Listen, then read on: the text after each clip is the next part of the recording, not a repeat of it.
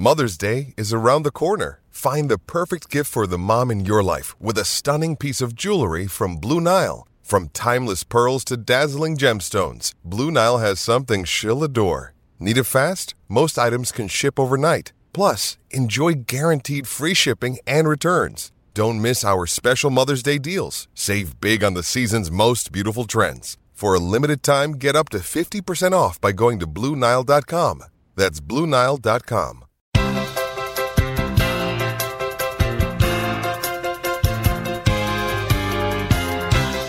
Hey everybody, welcome back to another episode of Simply Amazing. Tim Ryder from the Apple. We're recording on Thursday night. I know I said on last episode we'd be switching over to a weekly schedule, but what's one more Friday episode before we close out the season? Didn't wait till the end of the game on Thursday. It's 12-3.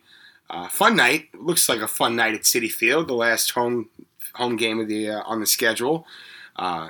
Michael Conforto and what could be his final home game with the Mets. I doubt that, but we shall see. Has 3 hits at the moment in what probably is going to be his last at bat at Citi Field, at least this season. Opposite field double, as Scooter does, which is very cool to see. Francisco Lindor with that sweet prosciutto. The rare 4-run home run broke things apart. Pete Alonso, 2 home runs. He's chasing for 40. He's got 37 going into the last series of the year against the Braves, who clinched the NL East on Thursday night. Whatever. Again, the Mets missed the boat, man. They had their opportunities to make this a race. This could have been a huge, huge, huge weekend, but alas, it was not. The Mets are having some fun down the stretch. Handed the game to the Marlins on Wednesday night. Swept 2 on Tuesday, which was very cool to see. Speaking of very cool to see, I will mention this. Huge thank you to Mets pitcher Marcus Stroman. Marcus was kind enough to reach out. I put up on Twitter that my family and I were going to the ball game on Wednesday night. Actually, big thank you to my friend Burke, who hooked up. Burke83. I'm sorry. I only have your screen name here, but it's also Vax the Thrusta, which is just an extremely clever handle. Forwarded us tickets last week, so we were all set to go, and then Marcus invited us to the game in much better seats, and he was kind enough to send up a pair of signed Shugo cleats. My youngest daughter was with us. My wife was with us. My buddy Matt Brownstein, who's been on the show a bunch of times, was there. His partner was there. Oh, something's going on the screen. I'm sorry. I got a little... they're throwing stuff out into the crowd. Okay. And our buddy Brad Bedini, who was in the house. It was very cool to see everybody. We saw Michael Barron there. Michael Barron and Rich McLeod and a couple other really just great content creators just started Just Mets. It's Just Mets _ on Twitter. Certainly go check that out. JustMets.substack.com, I believe, is the other name. The domain name. And it was just an outstanding evening. We do what we can as bloggers to put our content out there, and I know we try to remain uninfluenced. We try to remain unswayed. We call them like we see it. Marcus Stroman has been a terrific member of the New York Mets. He mixes it up with the fans. He's of course, we covered it at the Apple early year, and he did the foundation in Glen Cove, Long Island. Just, in Jacob deGrom's absence, he's been an absolute ace this year. And it just, I think he deserves all the adulation that he's been getting. He's certainly going to do very well in free agency this year. And, of course, as we mentioned on the last show, we have an interview with Marcus coming up probably just towards the end of the season, if not immediately following the season, in depth, just regarding his coming back, swinging back into things once not pitching last year. But yeah, that should be a nice a deep dive, to say the least. It'll be, again, should be out soon. Should be fun. What else we got? Trevor May. I wanted to make a quick note of Trevor May, who pitched another scoreless inning on Thursday against the Marlins. So everybody remembers he had that little hiccup in August, mid-August. 6 earned runs over 2 starts. It was an inning and a third total. Now, sandwiched around those, so his 23 appearances before that, he pitched to a 1.61 ERA. In 18 appearances since that little hiccup, he's pitched to a 1.66 ERA. Trevor May's been nothing short of just an integral cog for this bullpen core. And to be honest, they've had a solid season. I believe they're still ranked in the top third in ERA for the group. They've had their up and downs as all bullpens do, but really, I'm very glad Trevor May's still in the mix. Very glad he's looking extremely comfortable, extremely confident out there. Just going after guys. And, we love to see that. We do have some notes here. Sandy Alderson spoke to the press on Wednesday. I was, of course, on my way to the game when it happened. I had to watch it on Thursday. But, kind of does as Sandy does. He didn't divulge much information, but he also, shed light on a couple of things. It stirred the pot. We've heard Sandy do these things for so long. It almost just created drama, I guess you could say. But with regards to the 2021 season, I believe the quote was obviously disappointing. And yeah.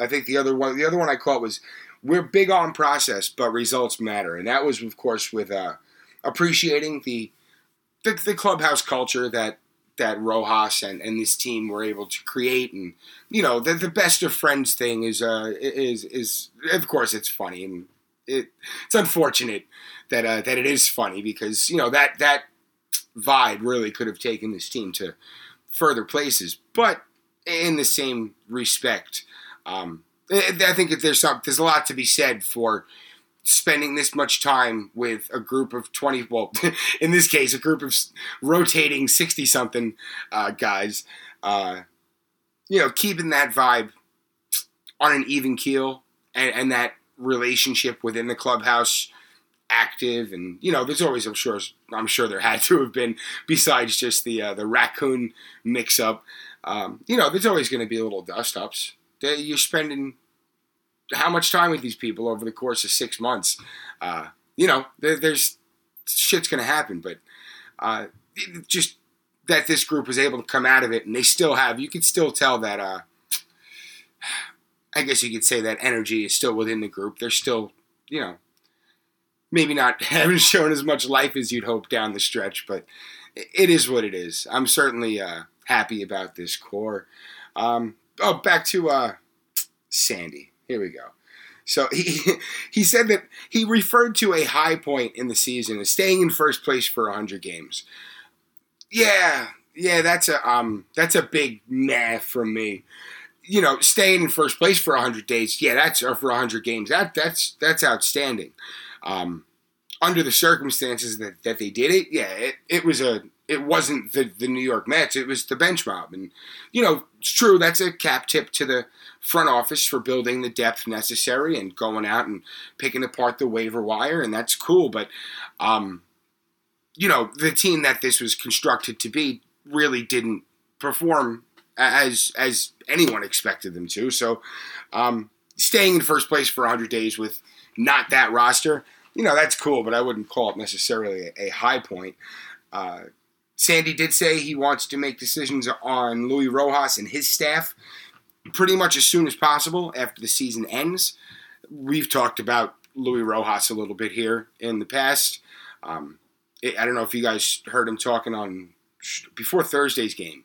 I don't know who it was. Someone asked him a question. If this is your last game as a manager at Citi Field, and I was very taken aback by that. Of course, I'm not a quote-unquote professional journalist, but asking a guy while he's still employed how he feels about his time here acting as if it's a foregone conclusion. I mean, I could have been saying things, but it looked to me like Luis Rojas was a bit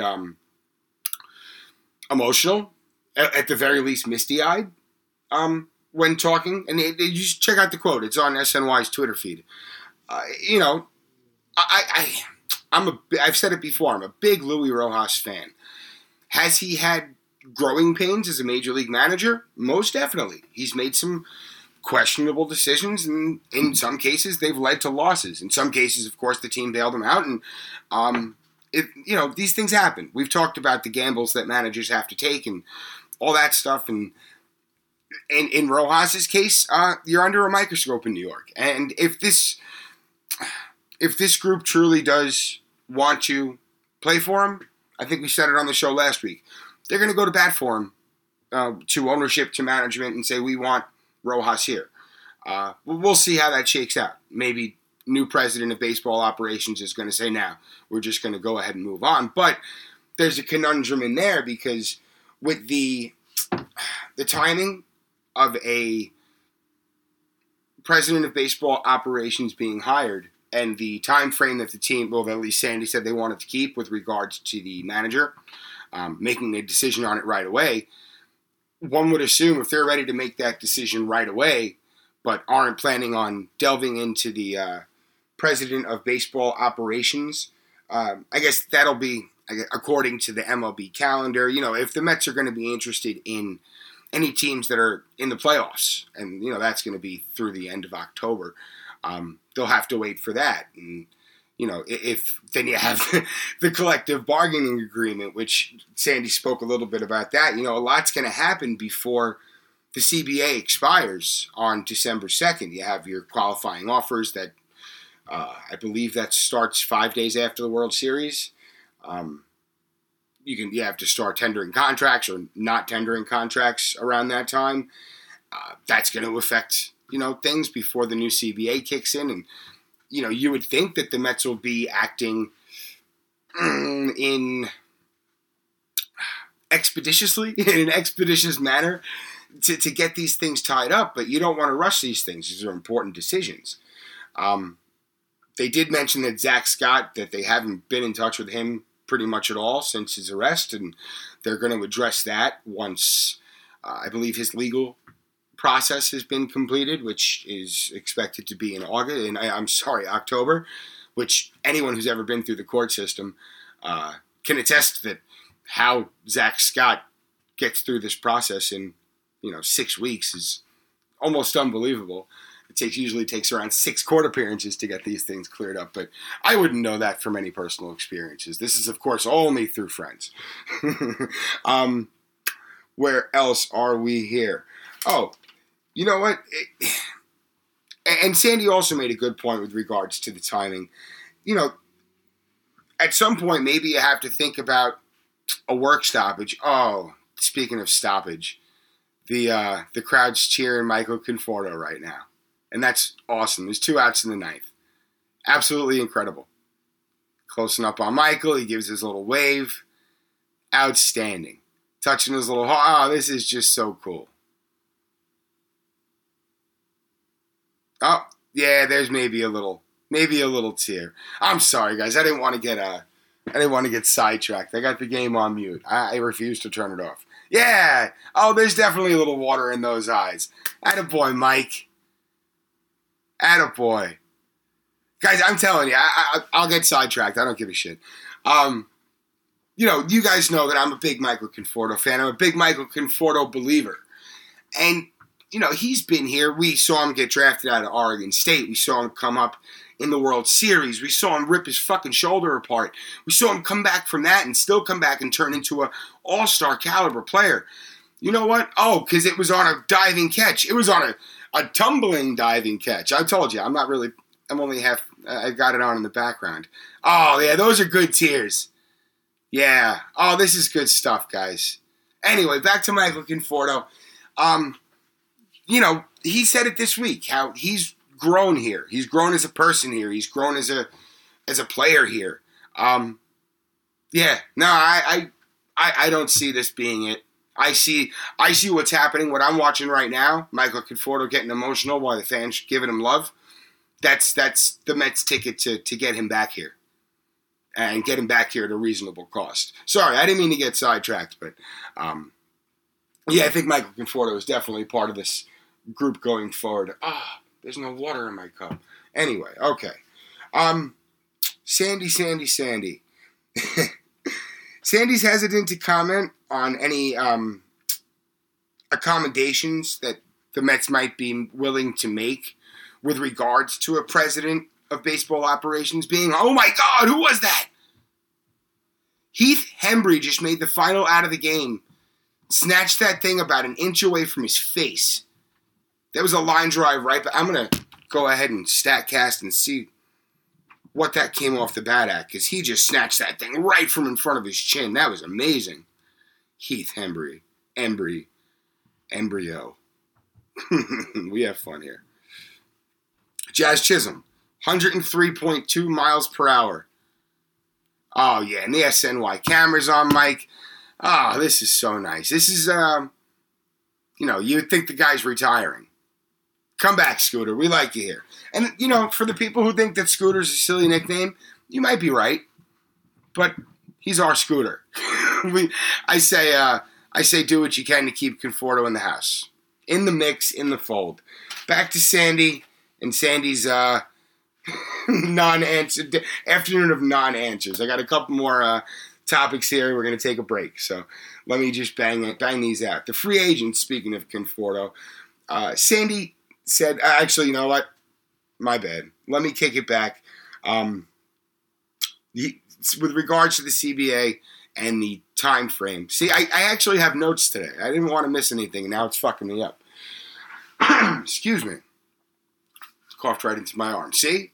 Now I have habits of coughing into our arms. How the Mets approach this offseason with regards to the time frame of the CBA negotiations, the CBA expirations, there could be somewhat of a,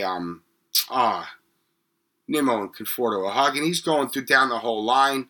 Yeah, he's emotional, guys. I'm sorry. I'm watching this with everybody else right now. This is great. Really very cool.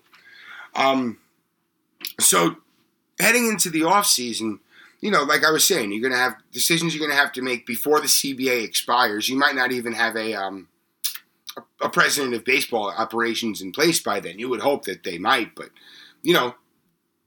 honestly, before they have to start extending QOs, if you want to talk to playoff teams or their front offices, you most likely have to wait until after that window. So it's going to be a very, bang, bang, bang type of offseason, at least in the beginning.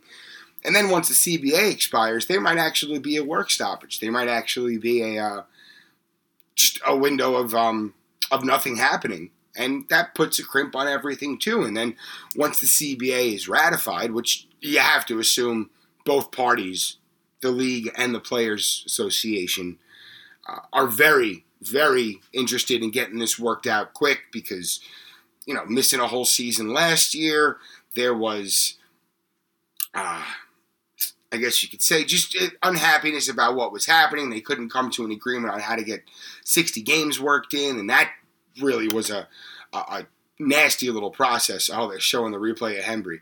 Okay, I would give it a good 12 to 16 inches before it was about to hit him in the face. and Chisholm's leaning on his bat at the plate. That's awesome. Guys, Jazz Chisholm's one of my favorite non-Mets in the whole league. What a great player. One of these days I'm going to have to take pictures of my my Chisholm card collection. I picked up some really, really good rookies this year. Oh, that's cool, man. Is that Tony Tarasco holding up Conforto's arm for the fans? Very cool. And now the news is on. I have to mute this because we don't watch the fucking news. At least not this news. Oh, shush. Okay. Boy, we've gotten off track a bunch of times tonight. I'm sitting here talking to myself, having a whole freaking conversation. So yeah, the Mets have decisions to make. The time frame's going to be messed up. Michael Conforto, who actually Sandy talked about a bunch of the impending free agents. Conforto, he said, has been a stalwart. He thinks very highly of Michael. The organization thinks very highly of Michael. And again, kind of ties into what we were just saying. You would think that there's mutual interest to make something work. But, if some team comes in at 5 years, $25 million per year, Yeah, most likely that's c'est la vie, but we'll see. Marcus Stroman, he called what Stroman's done this year, which we talked about earlier. Ninth best ERA in baseball after not pitching last year. Right now he's leading the majors in starts. Might not pitch Sunday. We don't know yet, but it's not looking that way. So he might be stuck at 33 starts. So at the very least, tied for the league lead in game start. At 34 would be might be out of reach. But Sandy called it a remarkable achievement, what he's done. They highly value what Marcus brings to the table. And, I think he noted that when DeGrom was out, he just being able to consistently be the same pitcher every time out pretty much and go out and do his job and lead a rotation. I think we all came away pretty impressed, but you have to assume the Mets are just as impressed by what they saw from a guy that they traded away. A lot of, I wouldn't say a lot, but a handful of very decent pieces. Anthony Kay and, what was his name? Don't tell me. Anthony Kay, SWR. I can remember his initials. Simeon Woods Richardson. Bam. The two nice young arms. I want to say there was someone else in that deal, but for the life of me, I can't remember. Anyway, it's been a huge win. Huge win for the Mets. I think, you have to assume that Stroman has enjoyed his time here. It's like we said on the last show, it seems like the absolute perfect candidate to invest in. He's not going to be falling off a cliff anytime soon as far as performance. And you could see he just came back from not pitching at all in 2020 and put together an absolutely fantastic year. Top 10 in multiple statistical metrics league-wide. Just major league-wide, not just National League. Really, very, very, very, very impressive. Sandy did talk about Javi Baez. Again, of course, noting that he's been exceptional since coming back from the IL on August 22nd. Heading into Thursday's game, Baez was hitting .350, .420, .593, I believe, since August 22nd, 138 plate appearances. When asked about the possibility that Baez returns to New York, Sandy he took I would say a good 5 or 6 second pause and said, "Is it possible? Yes. Is it realistic? Maybe." Which is kind of a shitty thing to say. You would think that why wouldn't they want to bring him back? You've seen the absolute peak of Javi Baez. Are there going to be suitors for him? Of course. Does he want to be here? Yeah, he said it. He's said it multiple times. He said since he's been with the Mets, he said he wants to stay here. Before he came to the Mets, he said he wanted to play with Lindor and come to New York. Why wouldn't above our pay grade to speculate, but why in the world wouldn't you want Javi Baez on your team? Just that's beyond me. Sandy is Sandy, but I rarely lately do I agree with much that he says. And that's not a knock on Sandy. He's a lifetime baseball guy. He has his faults, as we all do. But I have the world of respect for Sandy Alderson as a baseball executive. I don't always agree with which direction he goes. I want to say it was Disha Thosar who asked a question during the presser about Theo Epstein. Sandy's like, he wasn't short when he declined to really get into it. He said, I don't know if that's appropriate. Then at the end, he's like, nice try. What a jerk. And I don't mean that literally. I'm sure Sandy's a terrific guy. Just, is that necessary? Anyway. I have a couple more notes on Sandy before we take a break. Oh, he was asked if this was a championship core. I believe Steve Gelbs asked that question. Steve Gelbs of SNY, which, I don't know, I'm not even a Jets fan, but I watched a little bit of that show last week. Gelbs' show. I wish I remembered the actual name of it. I apologize. Really good. Really, really good. Highly recommend if you're a Jet, even if you're not a Jets fan and you're just trying to kill time before kickoff. Excellent. So Sandy was asked if this was a championship core in his eyes. And he kind of danced around and he said that, he didn't really answer the question, which of course, as we said before, it's kind of what Sandy does. He said that this core is eroding with regards to their contractual status. He's not sure if this group at its best is at that level, which he was willing to say. He certainly admitted that they're going to have to make changes, or augment, I believe was the word that he used. And he said that their decisions are going to be regarding these guys. Nimmo's coming up soon. Conforto and Syndergaard are coming up now. McNeil's coming up soon. Big push to continue their development of, in-house players. I believe, you know what? I wrote down a quote. Here, hold on one second. Driven by player development, but also be transactional. Which, that makes sense. It's kind of how this all works. And last thing on Sandy. He said his issue in the second, well, I guess not his issue, but the team's issues from his point of view in the second half, there were a lot of factors. Yes, there were, Sandy.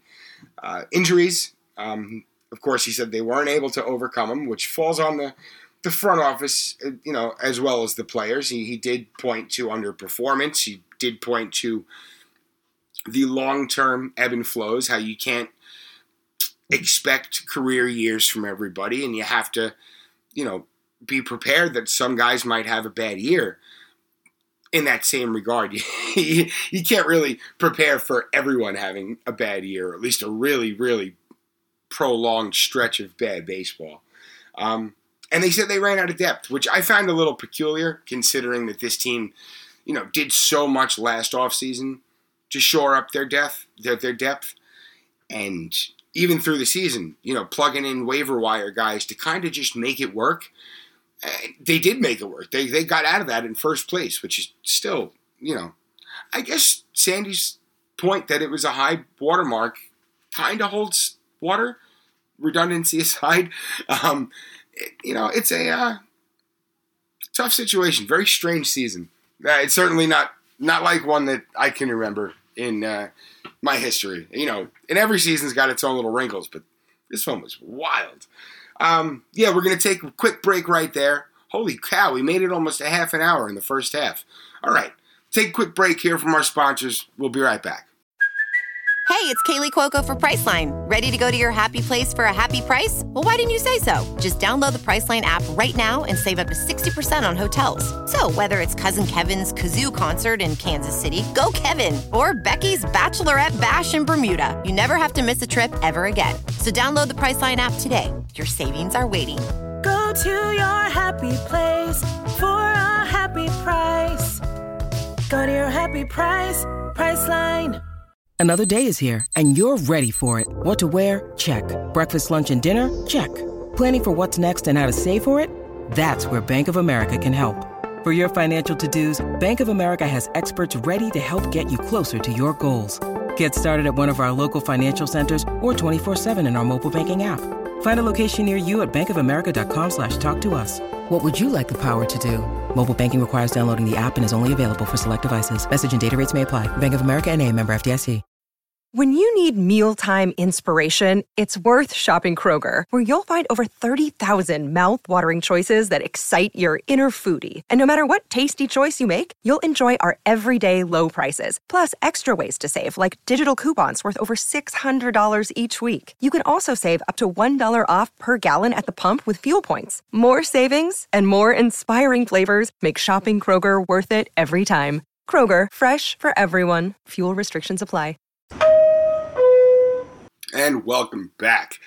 Ran upstairs, got myself a bottle of water. We are all good to go. We talked about Sandy's presser this week. Yeah, we nailed that down. We talked about Michael Conforto's possibly final game in Queens. Very cool moment on Thursday. Talked about where Sandy stands on some of these upcoming free agents, which Aaron Loop was one guy I forgot to bring up. So looking it up today, came into Thursday night with a 0.95 ERA and 4.21 ERA plus. Of course, 100 ERA plus is an average pitcher. So in 1981, which is a strike-shortened season, Raleigh Fingers of the Milwaukee Brewers, which were then in the American League, he was a relief pitcher. He won the Cy Young and MVP that year. He appeared in 47 games, pitched for 78 innings, ERA just a shade over 1, with a 3.33 ERA plus. And, you can't compare these two eras at all. Of course, Eckersley, I believe, all but like 5 of his appearances were multiple innings. Aaron Loup, in his 65 appearances, only pitched 57 innings, something like that. So, yeah, again, not comparable, but that level of dominance is always comparable, and Loup, hit that mark and then some. So, yeah, certainly have to do what you can to bring him back. But what I did want to discuss, which now I got to bring up my other thing here, we're going to talk a little bit about the National League Cy Young Award. I also have a couple of... Actually, you know what? Before we get into NL Cy Young, let's answer the questions. My buddy Mets fan 04, Kyle. Oh, Kyle. Only first name Kyle. Sorry, buddy. He's asking about Carlos Correa's defense at third base. That's tough because, as Kyle pointed out on Twitter, Carlos Correa has no professional experience at third base. That's tough to gauge, though at shortstop, he's generally been a pretty solid fielder. I'm going to go ahead and pull up his StatCast metrics if my internet decides to work on my phone, which we got that high speed. We should be fine. My goodness, look at those numbers at short. Okay. 2018, 22 outs above average. 2019, 11 outs above average. 2020, 5 outs above average. 2021, 11 outs above average. Yeah, I'm not worried about his defense at third base in the least. Now, if Baez isn't back, I do think that Correa would be a very viable option to pivot to. Maybe see if he'd be willing to move to third. We've talked about his willingness to move to third base. We've talked about his willingness to move to third. I would see if he's willing to move to second. And that's if Baez isn't going to be around. Because, Correa is an absolute player. Was he a little brash after the whole Astros asterisk thing? Sure, of course. He got cheated and caught it. He cheated and got caught. Strike that, reverse it. He cheated and got caught. The whole team did. And, some people don't take that ego shot so well. Some people get defensive, and that appears, of course, from an outside perspective. So what happened? If he comes here and hits, 290 with 30 home runs and, 90 runs scored, cool, great. I don't give a shit. You're not seeing signs here. No one's tapping on garbage cans here. No one's whistling from dugouts here. Come here and produce. I don't care about any of that. And really, he's having a terrific year this year. I think Houston is clinching the AL West on Thursday night as well, or if they haven't already. So it's certainly a big offseason. There's a lot of ways to go, but if Correa is an option and Baez is back, I'm sorry. If Baez is back and Correa is an option at third, personally, Kyle, I have no hesitation putting him at third and just get out there. It's your job every day. He's a top-notch defender. Of course, I don't know how easy it is to transition from shortstop to third base at the major league level, but just dicking around at the diamond locally, making, those throws and those angles, they're not too much different. I think it'll be an easy transition if that were the case. And I wouldn't be surprised if Correa also wants to be here, especially if Baez is in the mix. Those three guys, they They're familiar with each other. They're friends. They've played on Team Puerto Rico in the WBC. You have to assume that, if that super team, I think we talked about this last week, if that super team is an option, or building a super team is an option, guys are going to do what they can to make it happen, because I can't imagine any player that doesn't want to be a part of that. If you're Michael Conforto, yes, you can defer a couple of $1 million a year. Yes, you can do whatever you want to my contract. If you're going to build that type of team, go ahead. As long as I get my money in the end, I don't care. That's me. My Scott Boras isn't my agent. But, that's me. I want to win a championship. If you can mess with my contract so I'm still getting paid, but maybe I'll get a little bit more down the line, I don't give a shit. Get me a ring, and I'll get money down the line. That's fine by me. I'm totally okay with that. And we got off track again. Boy, it's one of those nights. That's okay. We have fun here. Wasn't even going to have this show. Joe Toscano, my buddy Joe. What's up, man? Most important free agent of the group that's here. So most important in-house, impending free agent. Now, you got a lot to pick from there. You got Conforto and Noah, who both are qualifying or offer eligible. Marcus Stroman, who, of course, we talked about how important he's been to this group. Javi Baez, who we just got done speaking about him, and Aaron Loop. Talked about him a bunch. I guess if I had to prioritize from that list, or not even prioritize, well, that was your question, so I guess we're going to have to prioritize. I think it's Marcus Stroman. I really do. I talked about it a little bit at the Apple on Thursday. Taijuan Walker had a really, really bad second half. He admitted that. He said it was not a good second half, but he finished strong. He went 7.1 on Wednesday. Lost the game. He hasn't got a win as a pitcher in, I don't know, probably going on 2 months now, two and a half months now. But that doesn't mean anything. But really, went out and pitched a terrific game. Had 67 and a third innings pitched from 2018 through 2020. And, came out this year and made 30 starts. That's a career high for him. Just terrific. Him and Carlos Carrasco, who both had their share of struggles at points this year, they're going to be that meat and potatoes portion of the Mets rotation next year. Now, you can go DeGrom and then those two guys and then fill out the back end. That's one way to go about it. That's not a championship level rotation, in my opinion, but that's certainly one way to go about things. You bring Marcus Stroman back in the fold. You got Jacob deGrom, Marcus Stroman, Carlos Carrasco, Taijuan Walker, and then you got a solid group of depth guys, whether that be David Peterson, Joey Lucchesi, Trevor Williams, who's back in the mix next year. I'm missing someone. Hold on.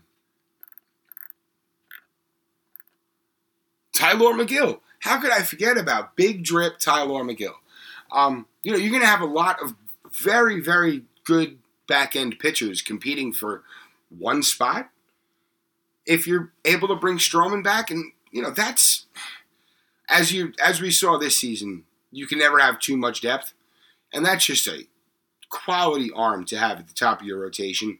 Yeah, I do think Marcus Stroman might be the most important out of this group. Michael Conforto, we talked about. I think that there's a place for him here. I think that there's a middle ground to be reached. I also think that if he does leave, he is replaceable. So I wouldn't mark him down as expendable, but I would see how that cookie crumbles and kind of take it as it comes. And for Noah, I don't think, of course, Noah would be thrilled to get the qualifying offer. I don't think it's going to take $20 million a year or for 1 year to get Noah in the mix. If other people are interested in the services, great. But he said it again after his outing this week. His first outing since September of 2019. He got 2 strikeouts. Fastball is up around 96. Changeup looks absolutely disgusting. But, Noah Syndergaard, if you can keep him in the fold for 3 years and $45 million, maybe, and that's a max $45 million, with incentives, build it up. He's coming off a 2-year absence. I don't think $20 million for that is. I think everyone would be willing to come down off that number, team and player alike. I think that if you say, hey, Noah, 340, 345, yeah, he would do that. I of course, that's speculation, but I really think that that's a good thing. And at that point, if you're able to bring Noah back and chop down that AAV, boom, that's $5 million off next year's payroll salary, competitive balance tax threshold. There we go. And if you could do that a few times, like Michael Conforto, let's say, he takes the qualifying offer. Okay, you got him in for $20 million. But once you got him locked in for $20 million, maybe you negotiate and say, hey, you know what? Let's just get this done now. We'll do 4 years at $90 million. And, or 4 years at $80 million, 4 years at $90 million, but we'll backload it, but we'll defer some money. We'll, like we were saying before, just kind of pull some strings to make it work. Hey, maybe you get another $5 million AAV coming off of next year's competitive balance tax, whatever that competitive balance threshold is going to be with the new CBA. But I think that there's certainly ways to make this work. You know what? I do actually have figures here. Very, very, very rough figures. This is these are just my pretty basic payroll stuff. So the Mets have $131 million on the books for next year. If you get QOs for Conforto and Noah, you go to around $170 million, $171. Like we just said, if you can get Noah back at like $15 million per, that 170 goes to 165. Conforto comes in for 3-4 years. You pull some strings there. Maybe you get next year's down to 160 or somewhere around there. Arbitration numbers for everybody. Let's assume everybody comes back. You're probably tallying around $40 million on. Let's say 45 at the very max. So, but let's stick at 40 just for round numbers' sake. That's $200 million. If Steve Cohen wants to keep his payroll at $280 million, it still leaves you with $80 million or so, 75, 80, depending on where we finished off, whether it's 200 or 205. To keep Stroman at $25 million per, to keep Baez at $25 million per, maybe to even go out and spend money on a third baseman at $25 million per, and you still have some money left over. Like, I think that there's enough to go around, and I think that enough guys would buy into playing with this group, especially if DeGrom is healthy, especially if Stroman's in the mix, especially if Syndergaard's back.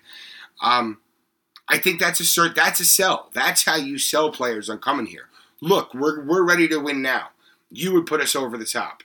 Talk to a president of baseball operations. Hey, look, we're ready to win now. You would put us over the top. If the Mets choose to part ways with Luis Rojas, new manager. Hey, we're ready to win now. Guess what? You're going to put us over the top. Like, that's how you bring people in. That's your selling point. Oh, yeah, we have a really rich owner.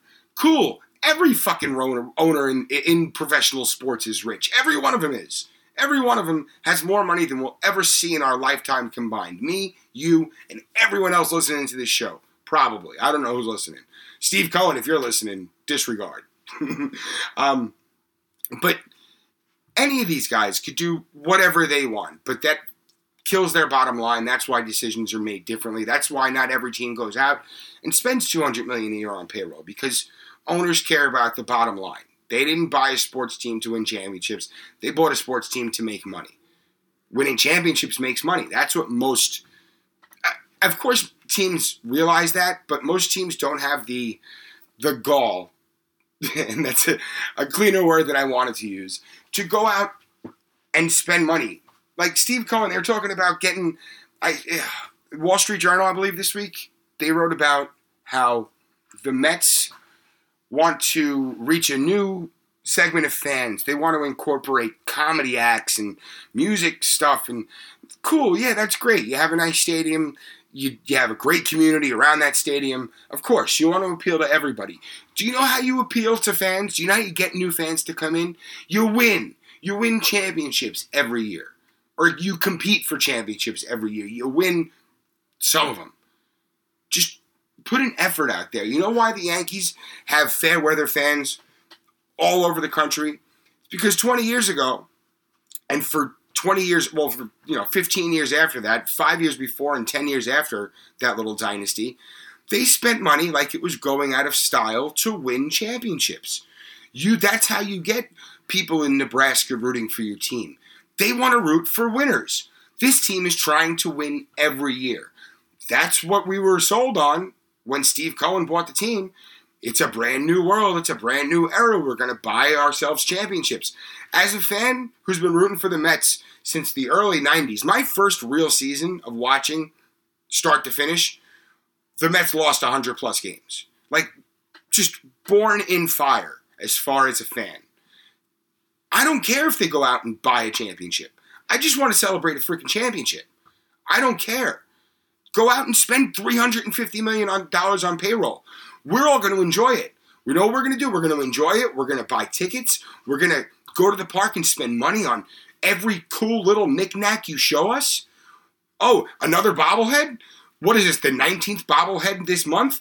We don't care. We're coming to get more of them. Do you know how many people were there on Wednesday night just to get Seinfeld shirts?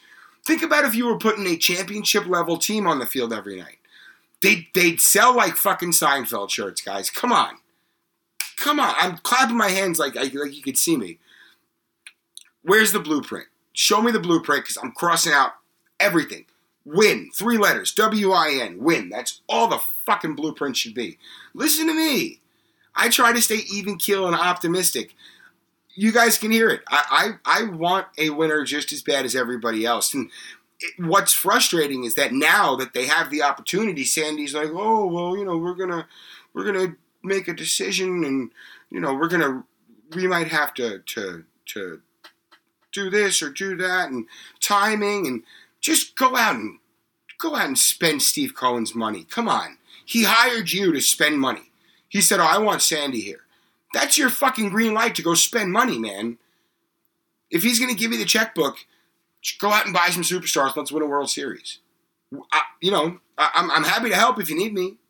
I don't know what I'd offer to the table besides a bunch of rah-rah cheerleading stuff, but hey, whatever helps the team, man.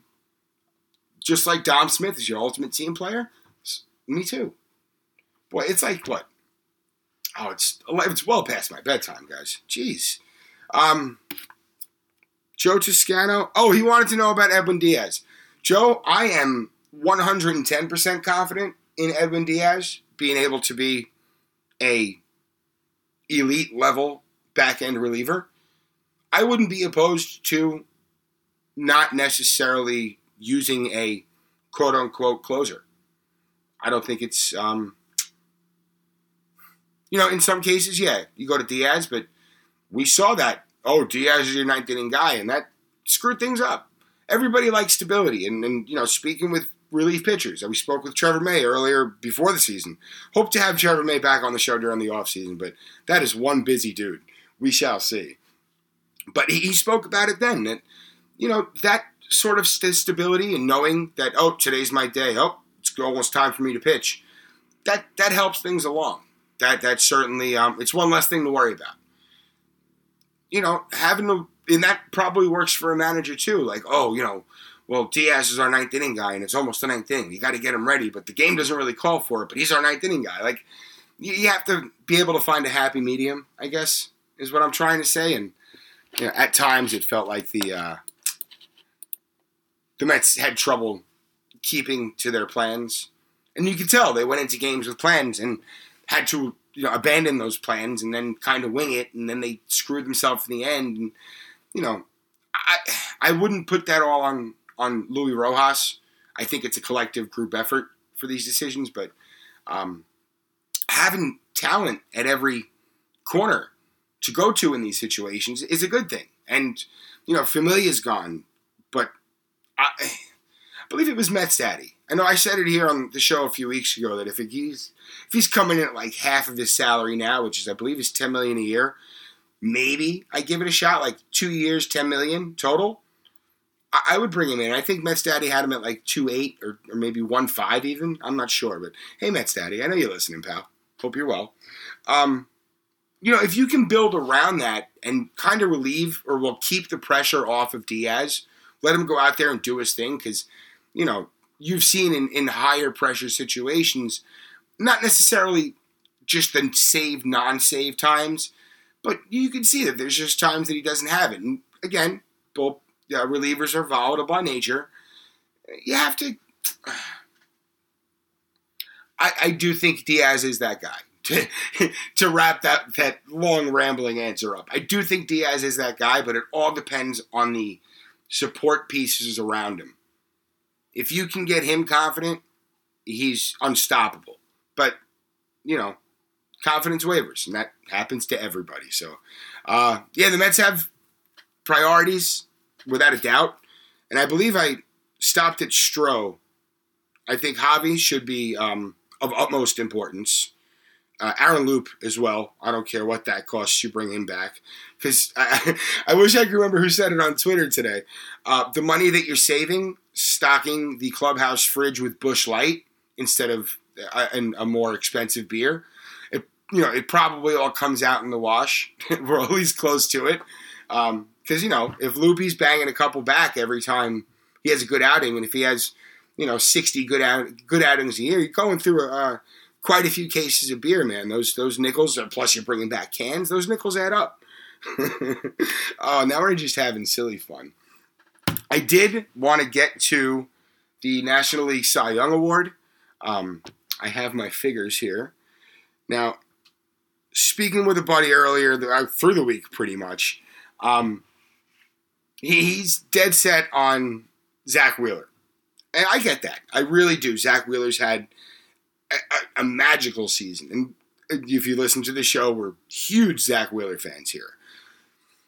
Corbin Burnes from the Brewers, and of course, keeping in mind that Corbin Burnes missed 3 starts early in the year. He was on the IL.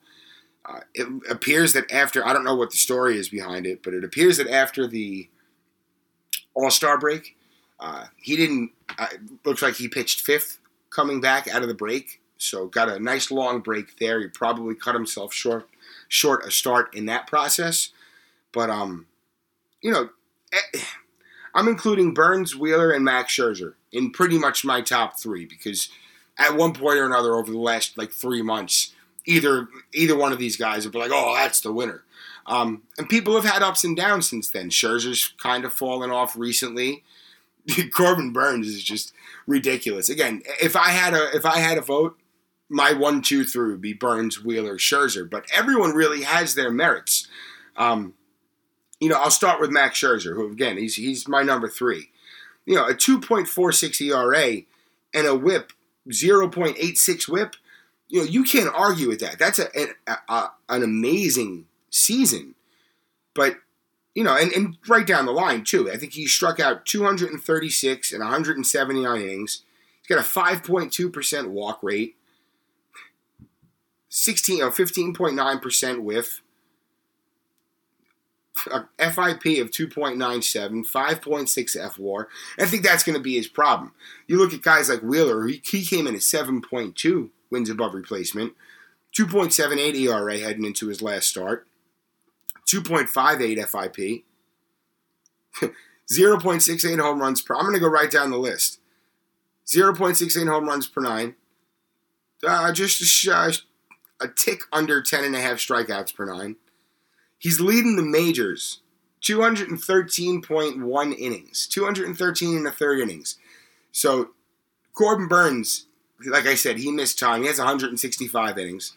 Max Scherzer might hit, he might break. I don't know if he's pitching this weekend. If he does, he'll break 180. Zach Wheeler's going to be, if he goes a complete game, he's going to hit 220 innings. Unbelievable. And he's also, of course, leading the majors in strikeouts, 247, 1.01 whip, which, compared to Scherzer at 0.86 and Burnes at 0.93, he's almost a tenth behind. 1.01 whip over a full season, pitching 213 innings. That's just amazing. Just amazing. Big shout out to all the Mets fans who saw it in Wheeler when the front office and ownership at the time did not. I applaud you. because we saw that Wheeler was going to be this stud, and lo and behold, here he is. These three guys, their walk percentages. I know I just referenced Scherzer's 5.2. He's second on this list. So Zach Wheeler's walk rate is 5.4%. Scherzer's 5.2, and Corbin Burnes is 5.1. Unbelievable. Wheeler also has a leg up on hard hit rate, 22.4%. Burnes is at 24.5%. Scherzer's at 34.8%, so he's been getting hit hard this year. But I believe his home runs per 9 were up too. It's like 1.15. What's the one I saw? Oh, Corbin Burnes' whiff rate, 16.8%. His called strike and whiff rate is at 33.9%. You know, I have what? 1, 2, 3, 4, 5, 6, 7, 8, 9. I have 12 categories here, and Burnes is leading in 5, 6, 7, in 8 of them. You know, I get it. Wheeler was able to put together this sort of season, not missing starts, not coming out early, pitching through games. You know, 220 innings is 220 innings. It's impressive no matter how you slice it. If you have a 4.5 ERA and pitch 220 innings, still an achievement and a half. Zach Wheeler's, you know, coming into his final start with a sub-3 ERA, leading the majors in strikeouts, leading the majors in innings pitched. Yeah, the advanced metrics point to Burnes. I would not be shocked if Wheeler comes away with this. I'm actually expecting a really, really close 1 and 2 vote. I think Scherzer is certainly deserved of third. But then, you know, even behind him, you got Walker Buehler and Julio Urias in LA, who are both having very nice seasons. Brandon Woodruff, also in Milwaukee, having a really nice year. Kevin Gausman. Marcus Stroman, we said it before, he's top 10 in how many categories across the league right now? And these are traditional categories. He's top 10, top 15. You know, I think it would be unfair if Stroman didn't end up at least on the ballot, you know, receiving votes. I would hope he would be in the 5th or 6th, maybe. You have to assume that Buehler or Urias is going to finish 4th or 5th. I'd love to see Stroman right up there with Gausman. Gausman's had a terrific season, but so is Stroman, man. You know, I want to hear from you guys. I want to hear who your votes are. I'm going to post. You know what I'm going to do? I'm going to post this leaderboard in the episode on the Apple. So I post the Simply Amazing shows in its own post on the Apple when they come out. I'm going to go ahead and put this link. I think I linked it to my Twitter. I posted it on Twitter on Thursday. I'm just going to go ahead and link to that. Look through the stats. I want to hear who you guys' pick is because I'm very curious. And that's pretty much all I got. I can't believe I got a full hour out of this show. I usually get an hour when I have a guest. Never by myself. This is wild. Starting next week, we're going to be releasing shows on Tuesdays, as long as that's okay with Andrew, of course. But Tuesday seems like the day on my end. If that changes, it could change on a weekly basis. We shall see. But we will be going one show a week. At the Apple, we're going to probably be doing maybe 3 written articles a week, maybe 4. We'll see. I'm admittedly a little burnt out. 1,000 words a day every day for 6 months is, I guess I worked myself up to this at Mesmerized. I think I hit something like 1,400 in 3 years or some shit like that. But, I am admittedly a little burnt out. I'm probably going to be taking, the occasional day as the offseason gets underway. Enjoy some playoff baseball as a fan, all that fun stuff. And big plans for the Apple moving forward and big plans for the podcast moving forward. And, yeah, certainly feeling the love, guys. It's been an unbelievable, a simply amazing season. You guys know where to find us. Subscribe, rate, review. That's all I got, guys. Absolutely love doing this. Absolutely love you guys. Let's fucking go Mets. The sign-off never changes. I don't care if it's the middle of February. Let's fucking go Mets. We'll see you guys next time. Peace.